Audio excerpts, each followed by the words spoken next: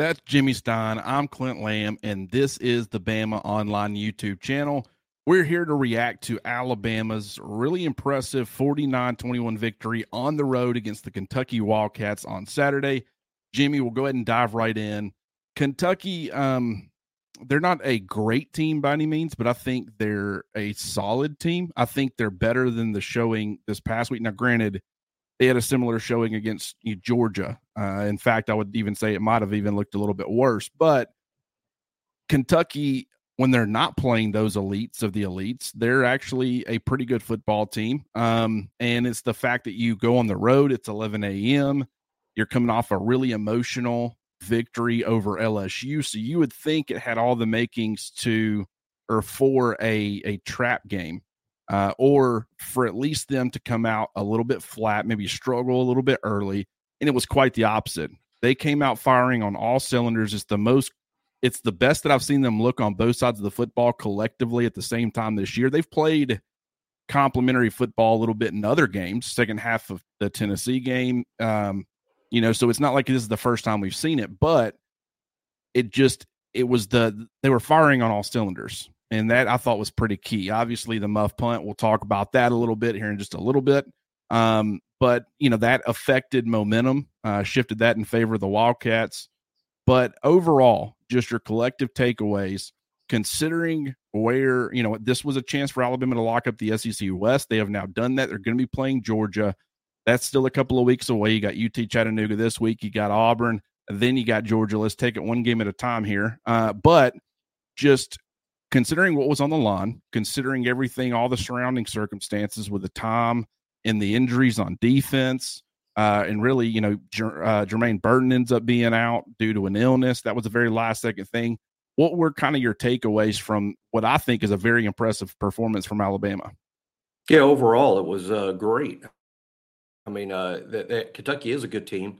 I don't think you have to be a top 25 team to be a good team. I don't think Kentucky should rank in the top 25, but that doesn't mean they aren't good. Maybe they are realistically one of these top 35 types, top 35, top 40. That's pretty good. There's 130 teams. So top third of the whole sport. That's pretty good. And they certainly are. It flipped the script based, Alabama had sort of almost been in a pattern of starting slow and finishing strong. I think Alabama did finish strong in this game. I like the fourth quarter, type performance in terms of just shutting the door on Kentucky. They did that, even managed to play a lot of young players at the end. But by flipping the script was the quick start. That's what we had not seen. Alabama was completely dominating. Alabama looked every bit like a college football playoff team started that game in terms of just being pretty unstoppable on offense and dominating on defense. I think Alabama, I don't know that Alabama was up 21-0 and they didn't have a first down, but it was in that range. I mean, it was a complete and thorough dismantling until the Kool-Aid muff punt sort of changed momentum in the game, which Kentucky sort of held for a little while. That was the oddity about the game is Alabama starting just looking as good as they have all year, both sides of the ball. And then it just changed. It changed. One play changed the momentum. And it took a minute for Alabama to get it back in terms of controlling the game. I would say it went so far as Alabama's first possession of the second half before they really took control of the game for good at that point. But in that interim period between Kool-Aid's muffed punt and Kentucky's first drive of the second half, Alabama was sort of on their heels a little bit. Kentucky outscored Alabama over that period 14-7. And it was back to some old Alabama road woes. I mean, some of those errors and mistakes that you've seen plague Alabama on the road, Clint, whether it was Milroe's turnover, just generally not being able to shut the other team down, them keeping the ball, not sustaining drives, usually due to errors, bad plays. We saw that. And so Alabama hasn't flushed it completely out of their system by any means, but for most of the game, Alabama didn't play just well. For most of the game, Alabama dominated Kentucky, spearheaded by Jalen Milroe. I would say it was his best performance of the year. I don't think that's the case. I think each week there's sort of a new entry in that discussion as to what might be his best performance of the year. But I think Alabama's improvement this season sort of parallels Jalen Milroe's improvement this season. They go hand in hand. And I think Milroe sort of embodies this Alabama team and why they're so easy to root for. Yeah, that's a good way to put it. It is pretty crazy how the muff punt ended up playing into the momentum. Just how much? I mean, when you look, go down the field, score on offense, and it wasn't some explosive play, kind of strike early, create something, busted coverage, whatever. It was they were taking what the defense was giving them. They were moving the football down the field. They were taking, a lot of time off the clock, and they score a touchdown. Then the defense comes out, 3 and out. Negative yardage on that drive, if I'm not mistaken. Then Alabama gets the ball back again. They go down. They score again. Then Alabama's defense forces a fumble on the ensuing drive, pick it up, get it on the half-yard line, 1-yard line, whatever it was, score that. Now they're up 21-0. Hold Kentucky's offense to another 3 and out, if I'm not mistaken. And I think through those first 3 drives, it was negative 2 yards maybe of total offense. And then the muff punt happens. And from that point forward, obviously, I guess it is the next drive, technically. Kentucky goes 6 plays, 32 yards, and a touchdown. And now it's 21-7, and everything changes. So it was just complete dominance. They touch the football on offense. They score the football on offense. The defense goes out there, and I'm fairly certain I'll have to go back and check, but I want to say it was 2 3 and outs, and then the one play that was a fumble. So that's as good as you could possibly start. There is no such thing as a better start.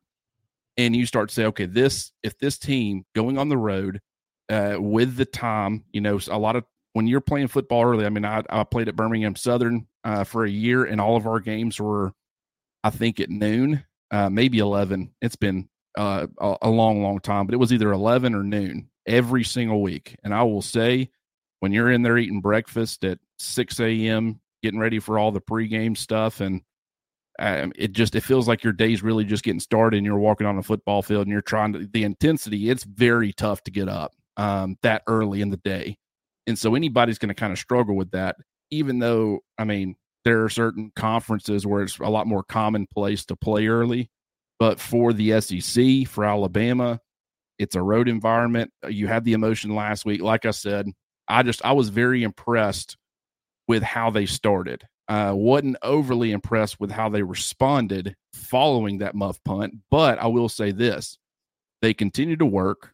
And, you saw even Kool-Aid on right after it. He's working really hard to make a play, make up for it. And, that's certainly encouraging too. I thought it was pretty key that the coaching staff left him out there because, in my opinion, and a lot of people question this because they really don't want Kool-Aid McKinstry to be the punt returner right now. But, and I understand it's 2 completely different positions, but the confidence that it takes to play cornerback at a high level, you've got to have swagger. You've got to have confidence. You've got to be feeling yourself to play at a very high level. You can watch Terry and Arnold, and he's feeling himself this year compared to last year. He's very confident in what he's doing. And so understand that it's a different position, and you can still say, well, I might have screwed up as a punt returner, but as a corner, I'm still really good. I'm fine. That is true, and you would expect that to some degree. But when you are considered one of the leaders of the team and you're getting benched in any capacity, it's kind of embarrassing, I'm sure. And especially after a muff punt. Like you go out there, you muff a punt, and now you're sitting on the bench, and they're highlighting you, showing you on the sidelines, talking about you getting benched, all those things. You never know what can happen from a confidence perspective. And he's been really effective at it in the past, and the coaching staff still believes him. And Nick Saban also said that one of the players ran into him, and really he didn't view it as Kool-Aid's fault. Some fans might view it differently, but the bottom line, they left him out there. He started fielding punts. He had the big punt return. And I feel like that maybe you might start seeing some signs of the old Kool-Aid. And so I thought it was important for the coaching staff to stick with him and not, give up on him, even though he struggled for a majority of the season. I thought that was pretty big, Jimmy. I think I'm with you entirely. I think it's an interesting discussion and a discussion that has to be had. And I'm sure it's a discussion that takes place in the Coleman Hustler special teams meetings with Coach Saban present in terms of, are we going to make a change there? I'm sure it's being discussed. But I'm with you, Clint, in terms of which way I lean towards this too, is keeping Kool-Aid back there. I think it's too disruptive to take him out. I think it's late in the year. I think you make an excellent point about his confidence and we've seen him not just do this job, we've seen him excel at the job. If you go to Isaiah Bond, who's the number 2 punt returner in terms of reps and practice and before the games, when they're warming up before the games, it's clear Bond is the next guy up after Kool-Aid.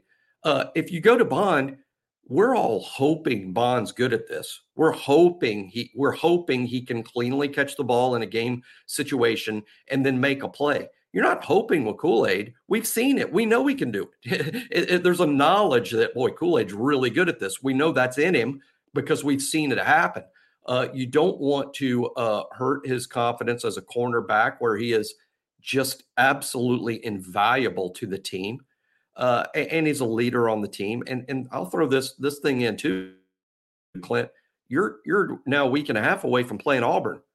I know that most everyone listening to the show, including myself, even including you and your playing history, I don't think anyone listening to this has ever returned a punt on the road in an SEC football game at Auburn, Alabama. And I don't think that Isaiah Bond or Cole Adams, who's weirdly the third guy, by the way, is Cole.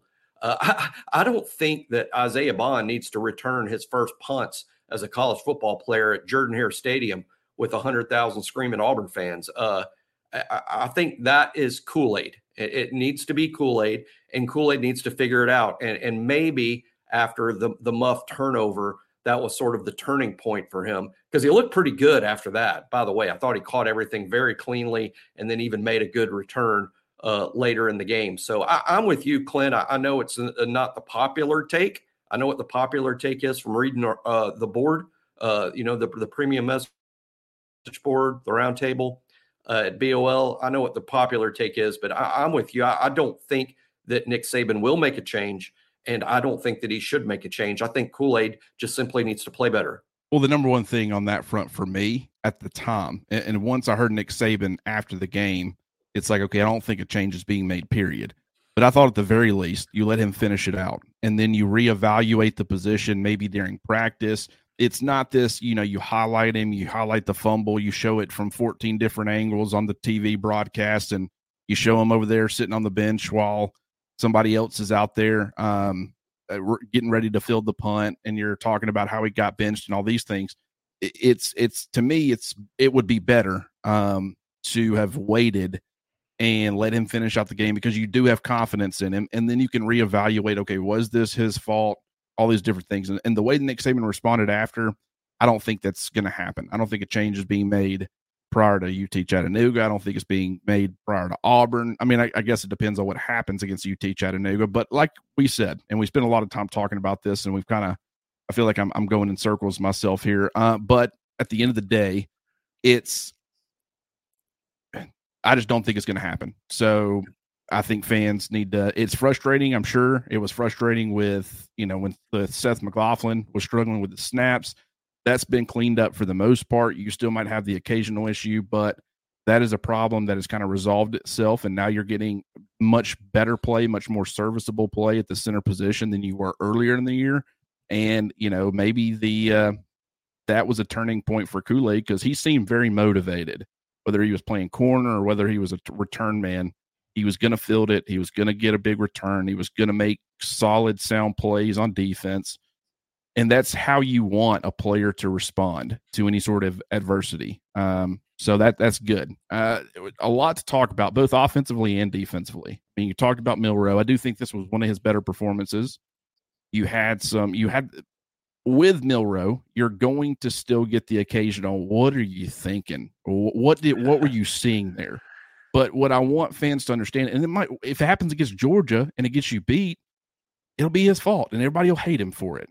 I mean, not everybody, but a lot of people who were very for him will be very against him, and they'll turn on him if that sort of thing happens. So you never know when the timing of some of these plays is going to happen. So it's not like it's a good thing, but it's moving in the right direction still because it's not as common. Like it was like last year when he come in and mop up duty when he played against Texas A&M, when he played against Arkansas.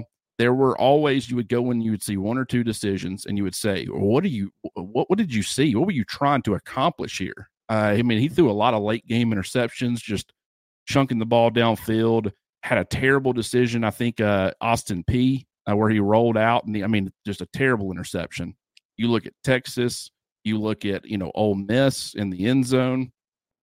But nowadays, when's the last time he had one of those, Jimmy? I mean, it's been a couple of, several games. And well, the thing to remember, the thing to remember is progression is never linear. It's football, it's sports, it's football and sports. You want to be progressing, but it's never going to be linear. It's not like all of a sudden every interception is behind you. And I'll remind people that think interceptions are absolutely a reason to for the world to end. Some of the best quarterbacks in the NFL happen to throw quite a few interceptions. And no one in Buffalo is making a quarterback change. You say Jameis Winston's one of the best quarterbacks in the NFL. I'm not. I'm ending this podcast now. I'm not going to do that. I'm just saying that last season, the two quarterbacks that threw the most interceptions in the NFL for the season long were Josh Allen and Dak Prescott, neither of whom are in danger of losing their jobs, or rightly so. They're two of the best quarterbacks in the world today. Just because it happens doesn't mean that you scrap it all and flush it down the toilet. The good news for Jalen Milroe and his fans and Alabama fans is, like Clint was saying, it's now it's like, gosh, when was the last time that happened? It's obviously a more rare thing. Hey, look, Jalen Milroe might win the Heisman Trophy in 2024. Here's also what's going to happen in 2024. He's going to throw interceptions next year because it's football, and this is what happens in football. You make errors, or sometimes the other guy makes an absolutely awesome play, and you just tip your cap to him. That happens on some interceptions as well. But it was a terrible play, threw the ball across his body. One of the habits that he has that I know they've worked on, and it has improved, is he drifts right. He doesn't really stay in the pocket. He doesn't step up in the pocket all the time. He sometimes doesn't play with urgency. He sort of drifts. I think you can almost tell watching him, he's not even really doing it on purpose. It's just some sort of, when he's on autopilot, this happens. He drifts right. One of the problems, there's a few problems, but one of the problems as you drift right as a right-handed quarterback, you shrink the field. Because what you don't want to do is throw back across your body, because that you're throwing it through too many defenders. There's usually not enough velocity on the ball. You can't see all the way over there to the left. As you drift right, you're sort of setting yourself up for failure.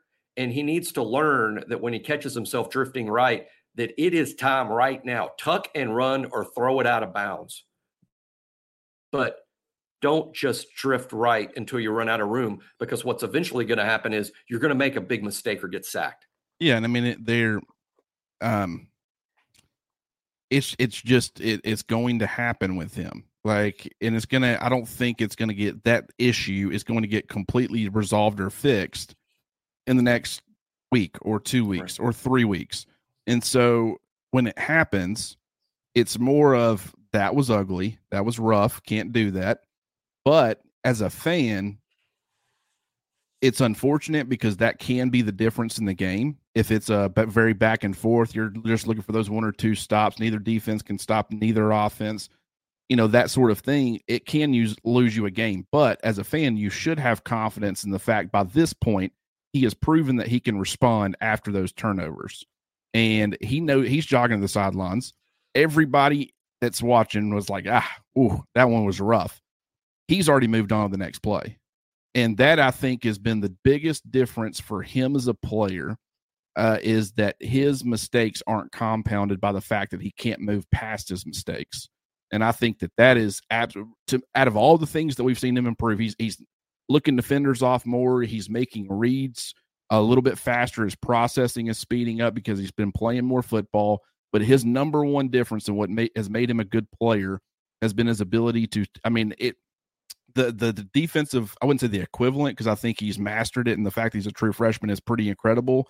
But Caleb Downs literally gets up the exact same way When he's in on a tackle, if he makes a tackle for loss, he might get up and celebrate a little bit, but he's almost immediately jogging back to get in this position for the next snap. If he makes a bad play, he was out of position, whatever, doesn't get up, doesn't get frustrated with himself, gets up, jogs back the same way. It is next play, next play, next play. It is what it is. And, the more that Milroe has learned how to do that, the more effective he's been. And that's made a huge difference for Alabama's offense. Let's talk about the skill positions, and we'll do it kind of broadly. And I do want to talk about Ty Simpson a little bit here in a little bit, because I thought he performed pretty well, very well, actually, in mop-up duty, which I thought was pretty key. But you had the three-man running back rotation again with Jace McClellan, Roydell Williams, and Jam Miller. I thought all three players had some really good moments. I thought in pass protection, especially McClellan and Miller, they had a couple of excellent reps on that front. And that's been really key. A very underrated aspect of how this Alabama offense has improved is the fact that the running backs have improved in pass protection. So that was absolutely key. You also had Burton out, and we kind of questioned, okay, who's going to be the one to step up? And from a role perspective and the kind of things that Jermaine Burton does, it's very different than Kobe Prentice. But what you had was a situation where targets are available for other people because they're not going to Jermaine Burton.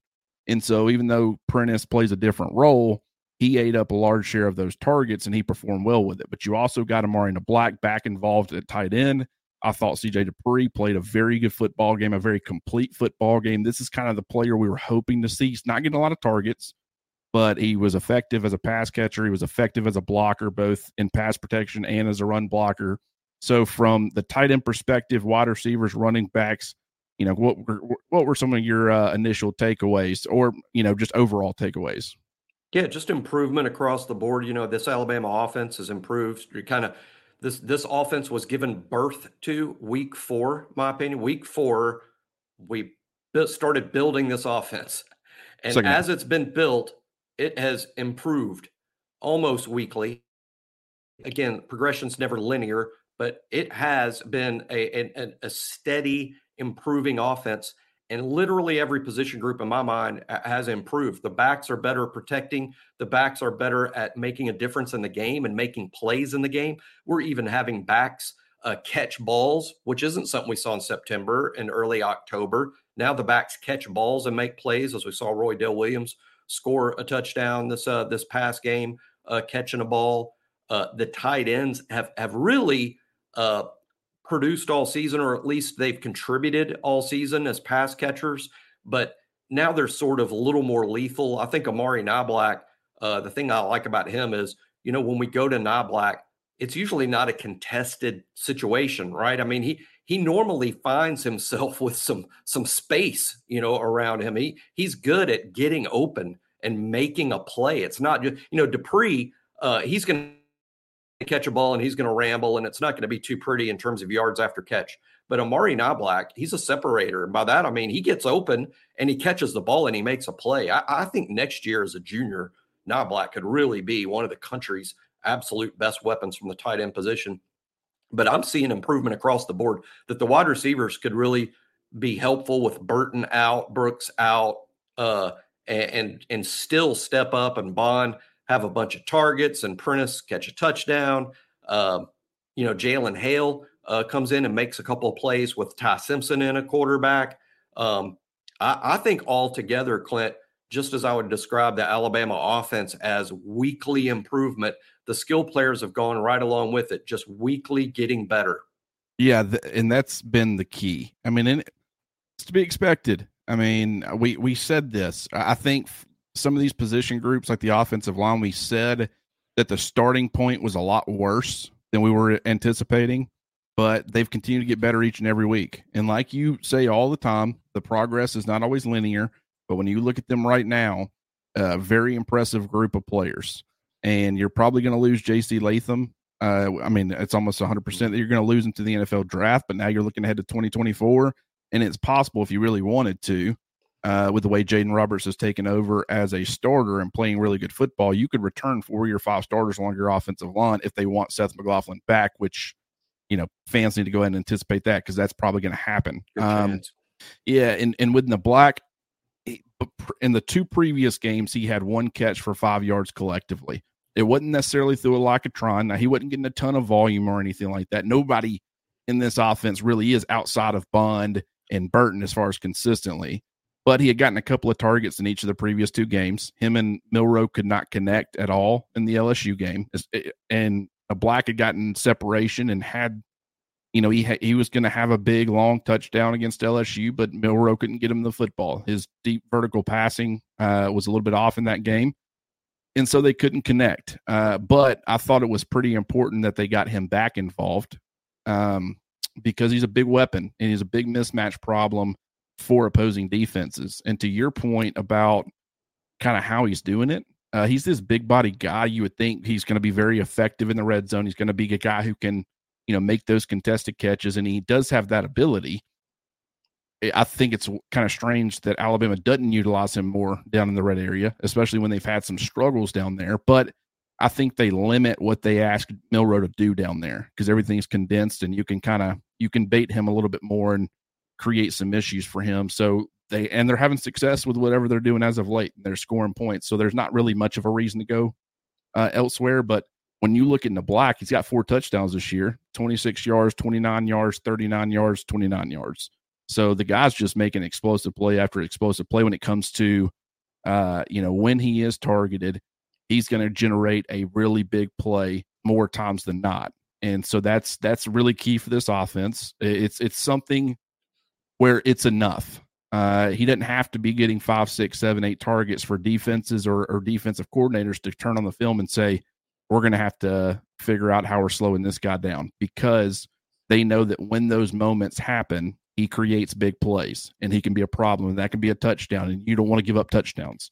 So he's a guy that you have to account for. But I was really impressed. Jalen Hill continues to be, and we thought that maybe his role would expand a little bit with Burton being out. He was one of the guys that, you talked about. You thought Malik Benson, and I guess got a little bit more involved, but not really. His role has been, it doesn't, everything else around him changes kind of week to week. Outside of like Bond and Burton, it's really, but he's never that guy where he takes over that kind of number 3 role. It's kind of weird. Mm-hmm. Yeah, there's never been a third guy. There's never been. That's one thing about that we'll spend a lot of time on this offseason that I'm already sort of looking forward to because the discussions can be so great. But the fact that there's clear 1 and 2, that's what this season did. Clearly, Burton and Bond, 1 and 2, Batman and Robin. The third guy has been, at best, I guess you could call it a revolving door, but there really hasn't been a third guy. I guess my answer is Niblack. Yeah, and here's the thing about that. When you look at, even the 2021 offense was run through Jameson Williams and John Mechie, or the passing game was. But you looked at them compared to these guys. Obviously, I don't think the current 2 guys, or at least they're not at the level yet of those 2, but also the number 3, it was clearly Slade Bolden. Granted, Cameron Latou also, if it wasn't Slade, it was going to be Cameron, but most weeks, Slade Bolden was that number 3 receiver. It's different this year because it could be anybody. It could be it's like 5 or 6 guys. It's pretty wild. I also think that can, in some ways, make it difficult to prepare for Alabama because you're preparing for if you spend all week on Amari Niblack thinking he's kind of that number 3 guy, and then maybe you throw in a, Kobe Prentice because you kind of view him as the number 3, well, then here comes Jalen Hill. And that's not his, what he does well, he didn't necessarily prepare for as much as you probably should have, or maybe it's, it's a number of different people that it could be. But I like where this offense is heading. I like where Tommy Rees is heading. I know that some fans view the play calling in this game as a little bit of regression compared to previous weeks. When you get up 21-0 super early, you can kind of call a vanilla game, and you don't have to reveal too much. You don't have to do too much. It's, call the play. What they were calling for the most part was working. Why get super creative and cute and show what you got? Even more of what you've already shown. You kind of, what Auburn might be thinking is, if you don't see a lot of it against Kentucky, you don't see a lot of it against UT Chattanooga, well, maybe they're getting away from this a little bit. And then they hit them with it and they run it. They do some things they had done in previous games. And so it's, I think there's a method to that madness, so I wouldn't be overly concerned about that. Anything else on the offense before we decide to move on to the defense? I guess we could talk about the offensive line, but I thought they were good. No sacks allowed. I think they did allow 6 pressures, and half of them came from Caden Proctor. But overall, I thought the offensive line had a really good performance and kind of controlled the line of scrimmage like they needed to. Yeah, just improvement. I mean, literally, when we say the Alabama offense has improved, you can look at every single position group that has improved right along with it. I think it's embodied by Jalen Milroe, but the fact of the matter is the offensive line has come a long way to a no sack performance against a physical defense like Kentucky's got. It is an improvement, and not only that, you run the ball pretty well with Milroe, with McClellan, with Jam Miller, who's sort of turning into a contributor here late to the surprise of no one. So I think the offensive line, it started, I think, settling on 5 once Jaden Roberts sort of settled in there at right guard. And now you've got 5. And then Seth McLaughlin, almost with no fanfare, sort of eliminated those snap issues, which were just flat out terrible over the first half of the season and now sort of non-existent. I mean, the snaps are fine. The line is fine. Caden Proctor still has a couple games to go. I don't think we'll see the real Caden Proctor till he's had a whole year in strength and conditioning and watching the film, though what went wrong in 2023 film for Caden Proctor. And I think a lot of it, frankly, is just addressed by experience and in a year in strength and conditioning. But overall, Clint, I think the offensive line, I would go so far as to say it was a September liability, but it is a November asset. Yeah, and to your point about Proctor and the offseason stuff, that's where a lot of your obviously getting the in-game reps is going to be critical because he's been put in a ton of situations. He's understood where he's failed, and there's some things that he's got to change. But some of it, like if it's weight related, you can't really do a whole lot about that in season. You're not going to lose 20 pounds. But at the same time, what do quarterbacks do in the offseason? They go see some quarterback guru and they work all offseason with them and they get things fixed. Quarterbacks will fix, their throwing motion. They'll spend all offseason. So it's same thing for pretty much all positions. You'll go and you'll do a lot of reps. You'll have somebody that's mastered that position. They'll look at how you play it, where you need to improve some nuanced things, but you need to have that game film available to be able to watch so you can kind of know what you need to work on. Because in high school, a lot of your stuff is masked. You're going to dominate whoever and do what you want to pretty much with anybody you go against. If you're a 5-star like Caden Proctor, who's 6'7", 335, 340 pounds like he was in high school. So one more quick thing that we need to talk about is Ty Simpson. So we're going to bring him up, and we definitely need to, because I like how he got in early. And when he came in, he continued to operate a normal offense for Alabama, or a more normal. Like, obviously, as you continue to get later into the game, it became more of a mop-up thing, but they let him throw the football around a little bit. And obviously, I don't know if that had anything to do with the fact that Milroe at the beginning of the game hurt his thigh. And maybe they're thinking, okay, what if, we got to start thinking about the possibility if we're going to run Milroe like this or let him run like this, we need to have that backup prepared. The entire season can't fall apart when you lose your quarterback. I understand that, a lot of teams would, but at the same time, you want to still try to be able to win football games. And Ohio State in 2014, they won a national championship going to number 3, with Cardale Jones. So it's not like it's impossible. And Ty Simpson, I think, is a good enough player. He would have some issues, but I still think Alabama could win some football games if he had to come in and play. But I like how they let him throw the football around. I liked what he did as far as, being able to extend, escape.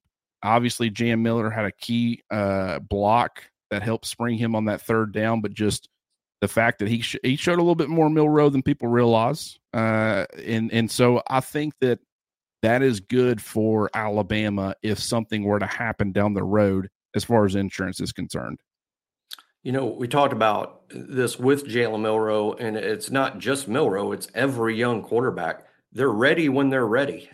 They all mature at a different pace. And, it's a small sample size, and if some think this is an exaggeration, that's fine. But just what I see a Ty Simpson that's ready. I mean, I think he's ready to play now. I don't think he was ready this spring. I don't think he was ready this fall or this fall camp. But ever since the South Florida game, when Ty Simpson finally became QB2, that means he's getting reps now. He wasn't getting reps before. He gets all the QB2 reps now, which is more reps than people know or realize. But now that he's settled into that second role and has gotten the reps and he's gotten older and he understands the offense even more, eventually it was going to happen. And I think it's happened for him. I think he's ready. The thing is, though, he didn't need to be the starting. Alabama's got a starting quarterback. That's been settled. We know who the starter is, and that's fine. But Ty Simpson, the Ty Simpson I saw this weekend is ready to be a starting quarterback in the SEC. That doesn't mean that there's a quarterback competition again. Doesn't need to be. But I just saw a kid that's ready. He wasn't capable of that performance, in my opinion, back in September. But he is now, and this is how quarterbacks normally develop. And for those that are like, gosh, Ty was a 5-star. He should have been better quicker. Okay, he didn't even get to the end of year 2, and to me, he's ready. I think he's developed right on time, typical of most highly thought of quarterbacks, and he'll be ready to go. Now, next year is next year. Will it be at Alabama? Will it be somewhere else? That's for Ty and his family to decide. But in my mind, I saw a guy that's ready to be a starting quarterback in the SEC. Yeah, for this offense in general, I wanted to kind of pump the brakes a little bit after the LSU game with fans because that LSU defense is terrible. And so the fact that they had their way with them in Bryant-Denny Stadium, it's like it wasn't really shocking. Did it look good? Is it encouraging? Could it be a confidence-building performance? Absolutely. Did you like the play calling and the wrinkles that were thrown in? Absolutely. But you couldn't get overly excited. But I did say if they could go in and pretty much do the same thing to Kentucky on the road, Kentucky's defense is not elite by any means. It's not a top 25 defense, but it's top 40, top 50 in a lot of categories. So it's more respectable in the fact they had that home crowd at their back. Now, granted, the crowd was kind of taken out of it pretty early with the way things kind of transpired. But just the fact they came out, they were controlling the line of scrimmage. When they wanted to run the football, they could run it. They were hitting the explosive plays. They were hitting the intermediate plays. Milroe was extending things when he needed to. He was using his legs on, improvised runs on top of scripted runs or design quarterback runs. And so I thought just the completeness of the offense and the way that it could attack Kentucky's defense, I thought was really encouraging. So are they going to be able to do this against every defense they come across? No. But against any sort of average defense or even better than average, a little bit above average, they should be able to score points. And I don't think it's a coincidence that in the 4 games, Tennessee, Mississippi State, LSU, and Kentucky, the fact that they've scored more points in all 4 of those games, and those are the 4 games where Jalen Milroe utilized his legs the most, I don't think that's a coincidence. And so that's the key to this entire offensive, success, in my opinion. It's more to account for, and he's got an arm, and he's doing enough as far as growing in the passing side of things to where you throw in that third element where it's running backs in the run game, it's quarterback with his arm, and it's quarterback with his legs. That three-dimensional, you become a lot more difficult to defend. And so that's been key for the offense. Defensively, Deontay Lawson did end up missing. Jalen Key did end up missing. And so Jahad Campbell, pretty much, he didn't play every snap, but I think 55 out of 58. That was at the end of the game when they're bringing in other guys. So he was Alabama's every down off-ball linebacker. That was to be expected. Alabama did some different things. You saw some Trey Amos out there with Terry and Arnold playing inside at star. You saw some Christian Story out there with Malachi Moore playing star and Terry and Arnold playing out on the perimeter. And so now, granted, on the first time through, and I was watching the broadcast version, I didn't make the trip to Kentucky, so you can't see things as well.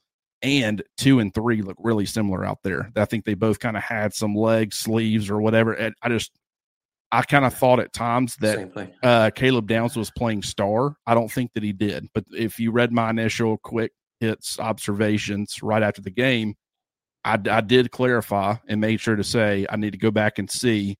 But I think they kind of did the personnel thing. And it would have made sense against Kentucky's heavy run offense the fact that they run a lot of 12 personnel. But so far, I mean, I'm pretty much went back and watched. And unless I'm now getting 2 and 3 confused again, I don't really think that Downs played too much star. But the versatility of Terry and Arnold, I mean, golly, I mean, he was like drive to drive. Amos would be out there one drive, Story would be out there the other. And Arnold could just flip back and forth with relative. He's getting comfortable at star now. So you don't have to worry about him being any sort of liability. And he's playing really good football at both positions. Yeah, he's one of the real MVPs of the defense and of this team is Terrion Arnold, his improvement, but just his ability to be so versatile in just his second year playing. And I do think one of the things that's made this Alabama secondary one of the best in the country is the versatility that Malachi Moore brings, as well as Terrion, that you can move them around, not just series to series, but play to play, and mix and match with what you need. And that's going to be really valuable against the Georgia team who line up 2 guys in the slot quite a bit, Brock Bowers, Ladd McConkey, who could not be any more different. So maybe Alabama needs a game where Alabama's got the right personnel to where, okay, you want McConkey in the slot? We got Terrion. You want Bowers in the slot? We got Malachi. And we can sort of match up better with them. That's down the road. But the point is the versatility that Terrion Arnold and Malachi Moore bring that can play multiple spots is invaluable. I thought the secondary was impactful in the game. I don't think this was their best game. I don't. But I think they missed Jalen Keith to some degree. I don't think it was their best game. There were a couple of bad plays, but there were also some great plays. Even the Christian Story play that doesn't count. I mean, I don't know whether the guy's knee was down or not. I didn't think it was, but I thought it might be. We didn't get enough replay, and I certainly don't believe the SEC crew did enough. But regardless of whether it should have been replayed or overturned, heck of a play by Christian Story on the goal line. I hope that gives that kid some confidence, and now he's got an all-time Alabama highlight to remember. That was a great play. Terrion with that awesome interception, but he also had a couple of plays where he's sort of out of position. Caleb Downs, so good. But gosh, I would just say it's a tribute to how good this secondary is that I don't consider this past weekend one of their best games. Yeah, I agree with you. I thought they did some really good things. I thought Terrion Arnold did some really good things. Was he perfect in coverage? No. When you say there were some kind of bad plays in there, I thought Terrion didn't always have his best reps. But overall, I mean, it's the SEC. You're going against good players. Kentucky's got good receivers. I mean, I don't think people realize. I mean, Barrion Brown's a good player.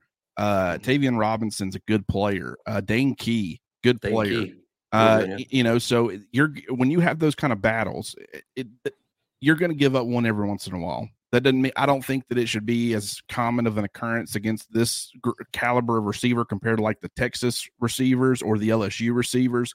But, it's still SEC players are going to make good plays sometimes. I don't care if it's Vanderbilt, very rare for Vanderbilt, but you get my point. That was an unnecessary shot. I didn't mean it like that, but they're collateral damage over catching strays didn't do nothing wrong. But what I am impressed with Malachi Moore's versatility, and the fact that he can move around, he can handle different roles. He's a communicator. But, kind of when you're playing safety, there are going to be times where, motion and stuff creates a situation where you got to roll up down into, essentially become the star to the opposite side of the field. You got to roll down over the slot when there's motion. And when you're playing star, there's going to be quite a few times where motion goes across the field and you're going to back off and essentially the safety rolls down and replaces you. You replace him essentially as the safety, and then the other safety kind of moves to the other side of the field. So that's kind of you're familiar there. But with Terrion, the perimeter cornerback is such a different position than star in everything that it requires and the kind of skill set that you need to be able to play both at a high level. And the fact that he's flipping back and forth. I mean, I guarantee you NFL teams were salivating watching when they do, if they have already or if they are going to, they're going to be salivating at the fact that he can just flip back and forth, and it was so effortless, and he's making plays at those spots, and he's making interceptions like perimeter cornerback, breaks on the ball. He essentially ran the receiver's route on the interception. You talk about the fact that he was playing star. He gets sent on a blitz. He's able to get around the running back, apply pressure to the quarterback. So he's I mean, just everything. Run support is there. Just such an impressive player. I can't say enough good things. And one thing about this tandem, me and you, I missed a ton this year, as far as preseason, and I'm not gonna shy away from it. When this year's over, my Earl Littles and my Justin Jeffersons and all these things that I missed, I'm gonna bring it back up, and we're gonna go over what I got right and what I got wrong. I'm going to own as much as I can possibly remember. I've already been writing stuff down. I mean, I was way off on this. I was right on this. We were right on Terry and Arnold, and the fans weren't always on board. I'm not saying it was the whole fan base, but there was a pretty good chunk that didn't believe in his ability to improve, and those people are singing a different tune now. And if you were already in on that, good on you. But Alabama's defense is better for it, and so give him a lot of credit. He put his head down. He went to work. Some of these guys that struggle, maybe a Caden Proctor, let's maybe not give up on him, because sometimes when you're thrown into the fire as a young player with almost zero experience, you can look pretty ugly. Kool-Aid didn't always look good. If he's a stock, he's a better buy right now than he was a year ago, to be honest. 1,000%. Because you're getting him at a better price right now than you got on him a year ago. And he's coming with experience right now. He's coming with experience now. I mean, and that's to me, I mean, weight. And pass protection. I mean, he's a left tackle in the SEC. I mean, and Will Campbell played a lot better than Caden Proctor last year for LSU, but he was far from perfect, and now he's one of the best left tackles in all of college football. And so I understand it's frustrating for fans, but when you look at if you're looking at Darian Dalcourt, no offense to him, but the guy's played a ton of football. I mean, what's your excuse at that point? If you're still struggling or fans, are still mad at you, if you're Seth McLaughlin, your snap shouldn't be an issue at this point in your career. The bottom line, when he was struggling with that, and it could have been health related that we didn't know. But the point is, those criticisms, any criticism, I guess, to a certain extent is warranted if a guy's struggling. But just keep in mind, let's not hammer a guy and ruin his confidence when there's still so much room for him to improve and grow. And I mean, if you let a fan's opinion of you affect your confidence, someone will say, well, we don't want you anyways. You don't have the right stuff. But I mean, it's tough. I mean, you're a young kid and people are down on you. But Terry and Arnold, excellent. Caleb Downs has not been perfect this year, but he's been as close to it as you could have possibly expected for a first year player. The guy flies around. The guy, when I talked about Terry and Arnold, I've been getting some plays, and I'm going to be doing that all 22 stuff where I post them and kind of break some down. We're going to be sharing those over on the Roundtable message board on Bama Online. If you haven't already, go subscribe. But there's one where Caleb Downs essentially runs the receiver's route, and just granted, he tackled him, I think, for a 3-yard gain, but just so impressed. And what was wild about that play is that he's turned communicating with Kool-Aid McKinstry, and the ball snapped, and so he's not really ready. He's turning and getting his eyes on the receiver, and he still ran the route, and he only tackled him for like a 3-yard gain and forced Kentucky to punt. There was one play where he came downhill and he made a tackle for a loss, flies to the football, good in coverage, amazing stuff from Caleb Downs. He continues to impress each and every week. Yeah, years ago, whenever I started using the term Saban bot to describe the kids who are fit exactly what Nick Saban is looking for, and then play and behave exactly in the way Nick Saban would like them to. I don't know that there's ever been a more inline Saban bot than Caleb Downs, who literally, as if he is a puppet on a string with Nick Saban moving his arms and legs like it's Pinocchio. Caleb does everything exactly as Nick Saban would want it done all the time. And is such a blessed kid physically. I mean, it starts there. That's why he was a 5-star, because he's so blessed physically. But the mentality, he's not just mature beyond his years. He plays like a 30-year-old pro out there. And gosh, he would be. This is as far as I'll go with it. And this sounds crazy, but I 100% believe it. If every player was eligible, he's a first-round pick. He would go in the first round right now, because why not? he's going to be one of the best safeties in the NFL. Probably within 4 years, he'll be one of the best safety. That's why he would be a first round pick right now, because he's going to be one of the absolute best at the position. And you can heap all this praise on him, and know how much it would change him? Zero. He's the same kid every day. He is. I knew he'd be amazing because we all saw the tape and we all knew about him.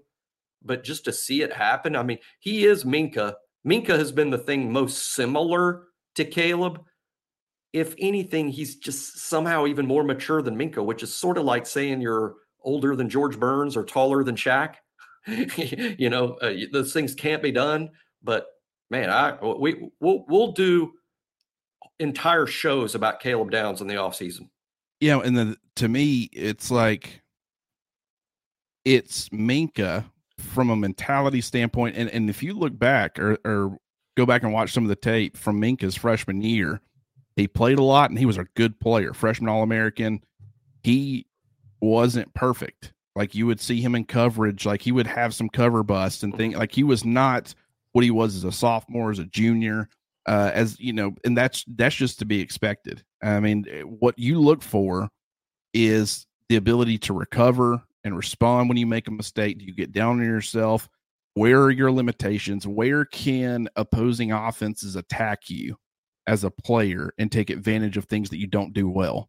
And when you look at Caleb Downs, you can say, okay, we can do some things from maybe disguising or getting him in some conflict, and maybe he won't always make the best decision, but there's nothing really where you look at him and say, okay, this is where we're going to be able to beat this kid, and we're going to be able to pick on this first-year player. They got a first-year player out. He's a good player, but we're going to be able to expose him a little bit. We're going to be able to generate some offense off of him.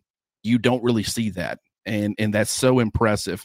And so he's got a lot of Minka tendencies, but I think that he's a little bit more of like a downhill Landon Collins-esque, early Landon Collins, where, I think as he got older and got bigger, he strength and conditioning, he lost a little bit of his mobility and flexibility. He became a little bit more stiff. I think he always had a certain amount of stiffness to him, but that's why he fell to the second round. But he was such an impactful run defender and could be like an alley play. I mean, just the entire complete package. Caleb Downs can do all these different things. Really, really impressive from him. He's probably, I think now he's on pace. He had 7 tackles on Saturday. So if my math is correct, I think he's currently on pace to have 99.6 tackles in the regular season.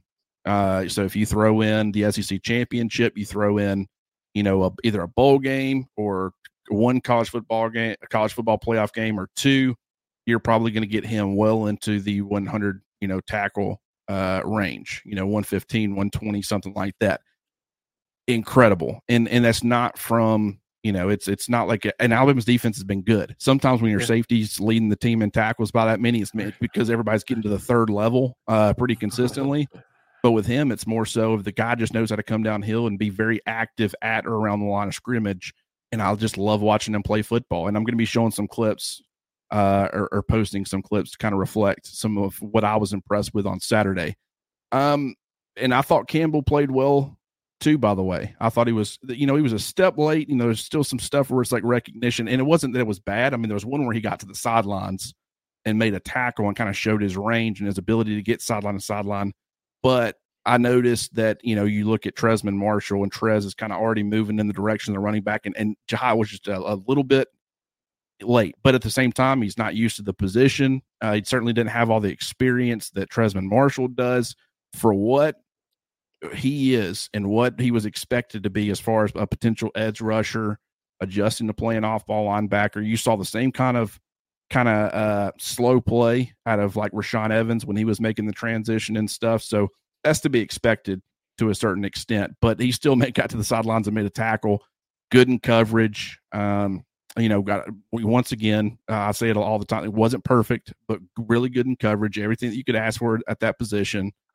And it's unfortunate that we haven't gotten to see more of Deontay Lawson and Jahad Campbell on the field together. We have got to see it a lot more as of late. But with the fact that Lawson's missed a couple of games, Campbell missed early on in the year, the fact there's been that platoon, I think Marshall certainly serves a role. I think he's a good player. I would love to see Campbell and Lawson play a little bit more next to each other. But I thought, and we saw some Kendrick Blackshire. I also want to bring that up. And I thought he played okay as well. So the inside linebacker position, very deep, Jimmy. Yeah, Jihad, we just got off talking about Caleb Downs. Even though Caleb is a year younger, I would describe Caleb Downs as sort of a finished product. He is absolutely ready to play. He's going to get better, as every player does, as he sees more and has more experience. I mean, Caleb's going to be better, but Caleb is ready. He showed up ready. To me, Jihad is a guy I would describe as he's going to be great. Caleb is great. Jihad is going to be great. Flashes of greatness. All the ability in the world has been shown to us already. I mean, we have already seen conclusive proof that he's going to be great. I just don't think Jihad is a finished product like Caleb is. Jihad needs more experience. He needs more time. He needs this upcoming bowl practice and the upcoming spring practices. And I think next fall is when we will see the real Jihad, probably just in time for him to go off and be a first-round pick, frankly. But I think he's not a finished product, and I think you can catch Jihad out of position, and which isn't going to happen much with the Caleb Downs. And that's just because, as you pointed out, Jihad is still learning this spot. It's complicated inside. Outside is easy. Inside is hard. Because there's so much more happening, so much more quickly, and in terms of the reads are more complex, and you're responsible for others. So Jihad still has a ways to go. To me, Trez knows what to do. He knows it almost, or I'd say he knows it almost as well as Deontay Lawson does. He's just not quite as gifted, I think, as a Lawson or as a Campbell. So that's what his challenge is. He's got to do it with his head, because he doesn't have that first round ability that maybe Campbell and Lawson have. But Trez has been invaluable to this Alabama team simply because he knows what to do. The fact that he could get here when he got here and still run the defense, we need to be very appreciative that the staff was smart enough to know this would be a need, because I don't know where we'd be without Trez. But Campbell's getting there. Can't wait to see him once he's a finished product. He's going to be just a monster. He's getting there, though. Well, and this is one. I'll share a secret. When you watch Kool-Aid, you saw struggles in his first season, but you saw flashes. With Tyrion Arnold, you saw him struggle at times, but you saw flashes. And so, and I don't mean flashes of a good play. I mean flashes of a great play, where he just there's things that they do that you watch and you say other people can't do that. And so their issue is consistency. And especially at a place like Alabama, they're going to fix that consistency issue in you with more experience. Naturally, you're going to get better the more experience you get in all these different things, but you're going to get coached up in a way where you become a much more consistently good player.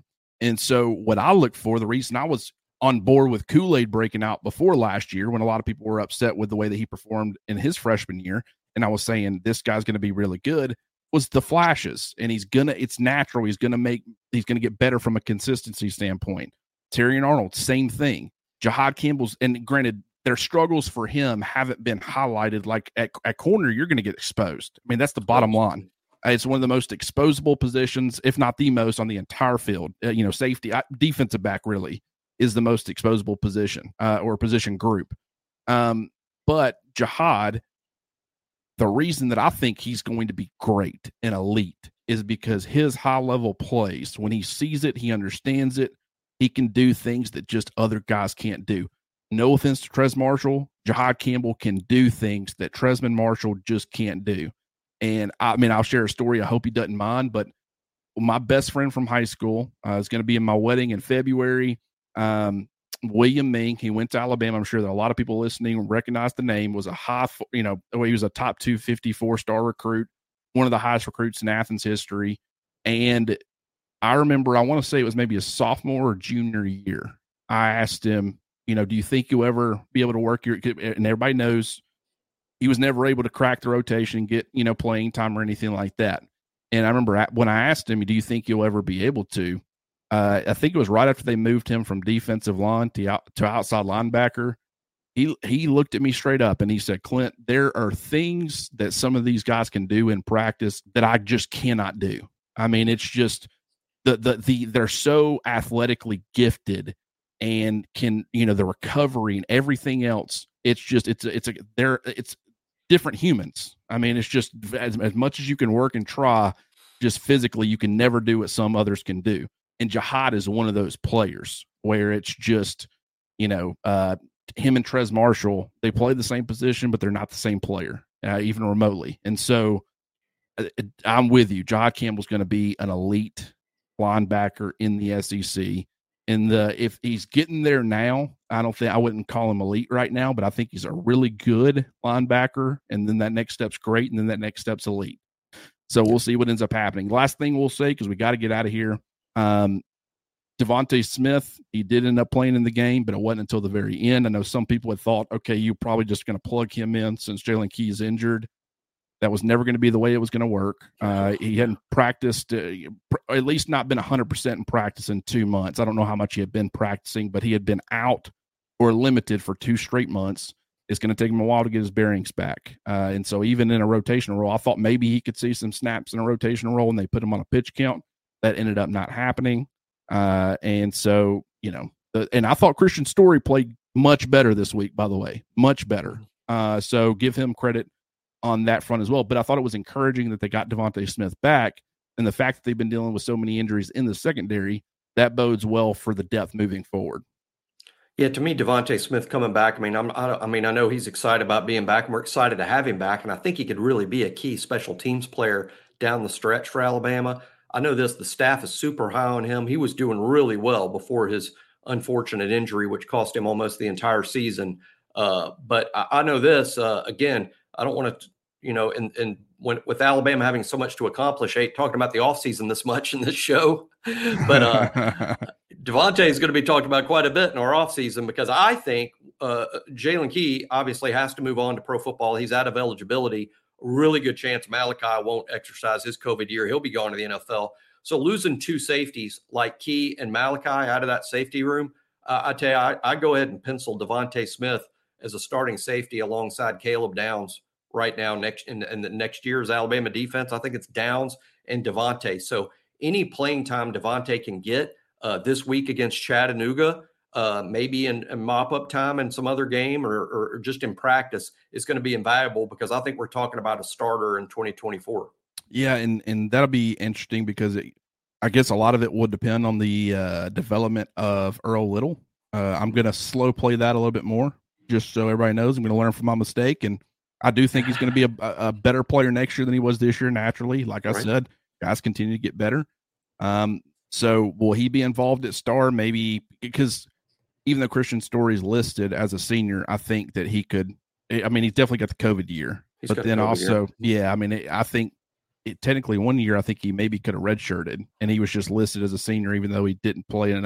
I don't know. I know he's at least got 1 more year though, so maybe it's a situation where Devontae Smith plays star and Christian Story plays safety if he continues to develop and improve. But that's something to figure out for another day for sure. It will be interesting though because you're losing Kool-Aid. You're probably going to be losing Tyrion Arnold at this pace. I'm sorry, folks, but that's just the way it's trending right now. Malachi Moore and Jalen Key. So 4 year 5 stars has been a heck of a group, a lot of experience, a lot of versatility. They're going to have to figure some things out next year. Defensive line played well. I at least want to touch on them. I thought Otis, despite the fact that he only played 15 snaps, I thought maybe this was one of his better performances this year. Yes. Made some really impactful plays.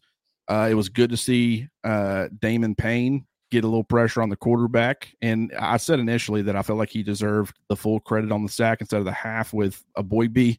They met at the quarterback. You're going back and watching the All-22. So I more so understand it now. But I thought that was encouraging. He only had he's already tied his career high for sacks in a season with just the half sack. I think he's had half a sack in each of the last 3 years. Boydby played well. I think he's at now 5 sacks in the last 8 games and 4.5 in the last 6. Amazing. Yeah, he's doing really good. So the defensive line performed well. Don't want to spend too much time on it because we got to get out of here. But Jimmy, if you want to say something about the defensive line, feel free. I think of the three units, I actually think the defensive line played the best of defensive line, linebackers, DBs. I think the D line played best of the three units this past week.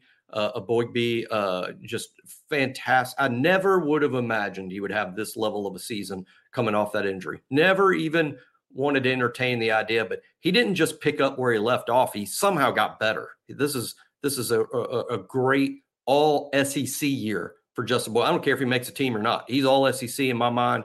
I thought G. Modis looked healthier, quicker, and more impactful than at any point he had all season. Damon Payne showing why he's going to be another significant player in 2024 for Alabama. And Tim Smith plays pretty well every week, and Tim Keenan plays pretty well every week. No surprise there, but a really good performance by one of the better defensive line groups in the SEC and in the country. Yeah, we should probably have given them a little bit more credit because Kentucky, how they operate offensively, 12 personnel, a lot of pro style. It's essentially a pro style offense, a lot of play action off of it. And so really where it starts is stopping their run game. And Alabama was able to be very effective. Outside of that 74-yard run, they had 95 yards. They allowed 95 yards. So take away that 74-yard run. It all came on the one play. It all did. I mean, Ray Davis, who was, I think, ranked second or third in the SEC in rushing yards, he had 26 on 12 carries, and he had 2 touchdowns, but his longest carry was 6 yards. He averaged 2.2 yards per carry. I mean, you could not ask for more than that from Alabama's defense. So very good performance from them, very good performance from the offense. You got UT Chattanooga, can't look past them. And then it's, of course, Iron Bowl, and it's Georgia in the SEC championship, and that's going to be a really fun 2-week stretch. And we're going to be doing a lot. Probably won't be doing a UT Chattanooga preview this week. I know we were going to do potentially a Kentucky one last week, but we had some scheduling conflicts. But for Auburn and for Georgia, we're going to get the review. We're going to talk about the UT Chattanooga game next week, but then we're also going to get a preview, and we're also going to get a reaction to the Iron Bowl, and then a preview for Georgia the following week. So, I mean, and it's not just us. It's Travis, it's Tim, it's Charlie answering the 5 questions. It's Thursday Night Tide. Folks, I don't think you're going to get more or better Alabama coverage anywhere out there. And I'm typically not one to go out there and try to brag on myself or anything I'm a part of. I'm more of a deflect, but I will say just the amount of content, recruiting content, team content. We got the message boards. We try to respond to as much as we possibly can. We start topics, get the conversation going, but we also hop in and we all contribute as much as possible to questions that people have. And it's not just a yes or a no. I really try to dive in. And if you got a question, I try to dissect it for you to where you understand it. Jimmy does the same thing. Charlie's on there. Tim's on there. Everybody's hammering out the message boards, the written content, the podcast, the videos. I'm telling you, I don't think you're going to get this content anywhere else. And right now, the YouTube channel's free. You don't have to pay anything for that. But if you want all the written content and to join the best Alabama football or athletics community out there, certainly go sign up. It's only $1 for 1 month right now. Give us a try. You're only out $1 if you don't like it, but I almost guarantee you're going to love it. And so, Jimmy, as always, I appreciate you hopping on here with me. This was a lot of fun, and we will do this again next week.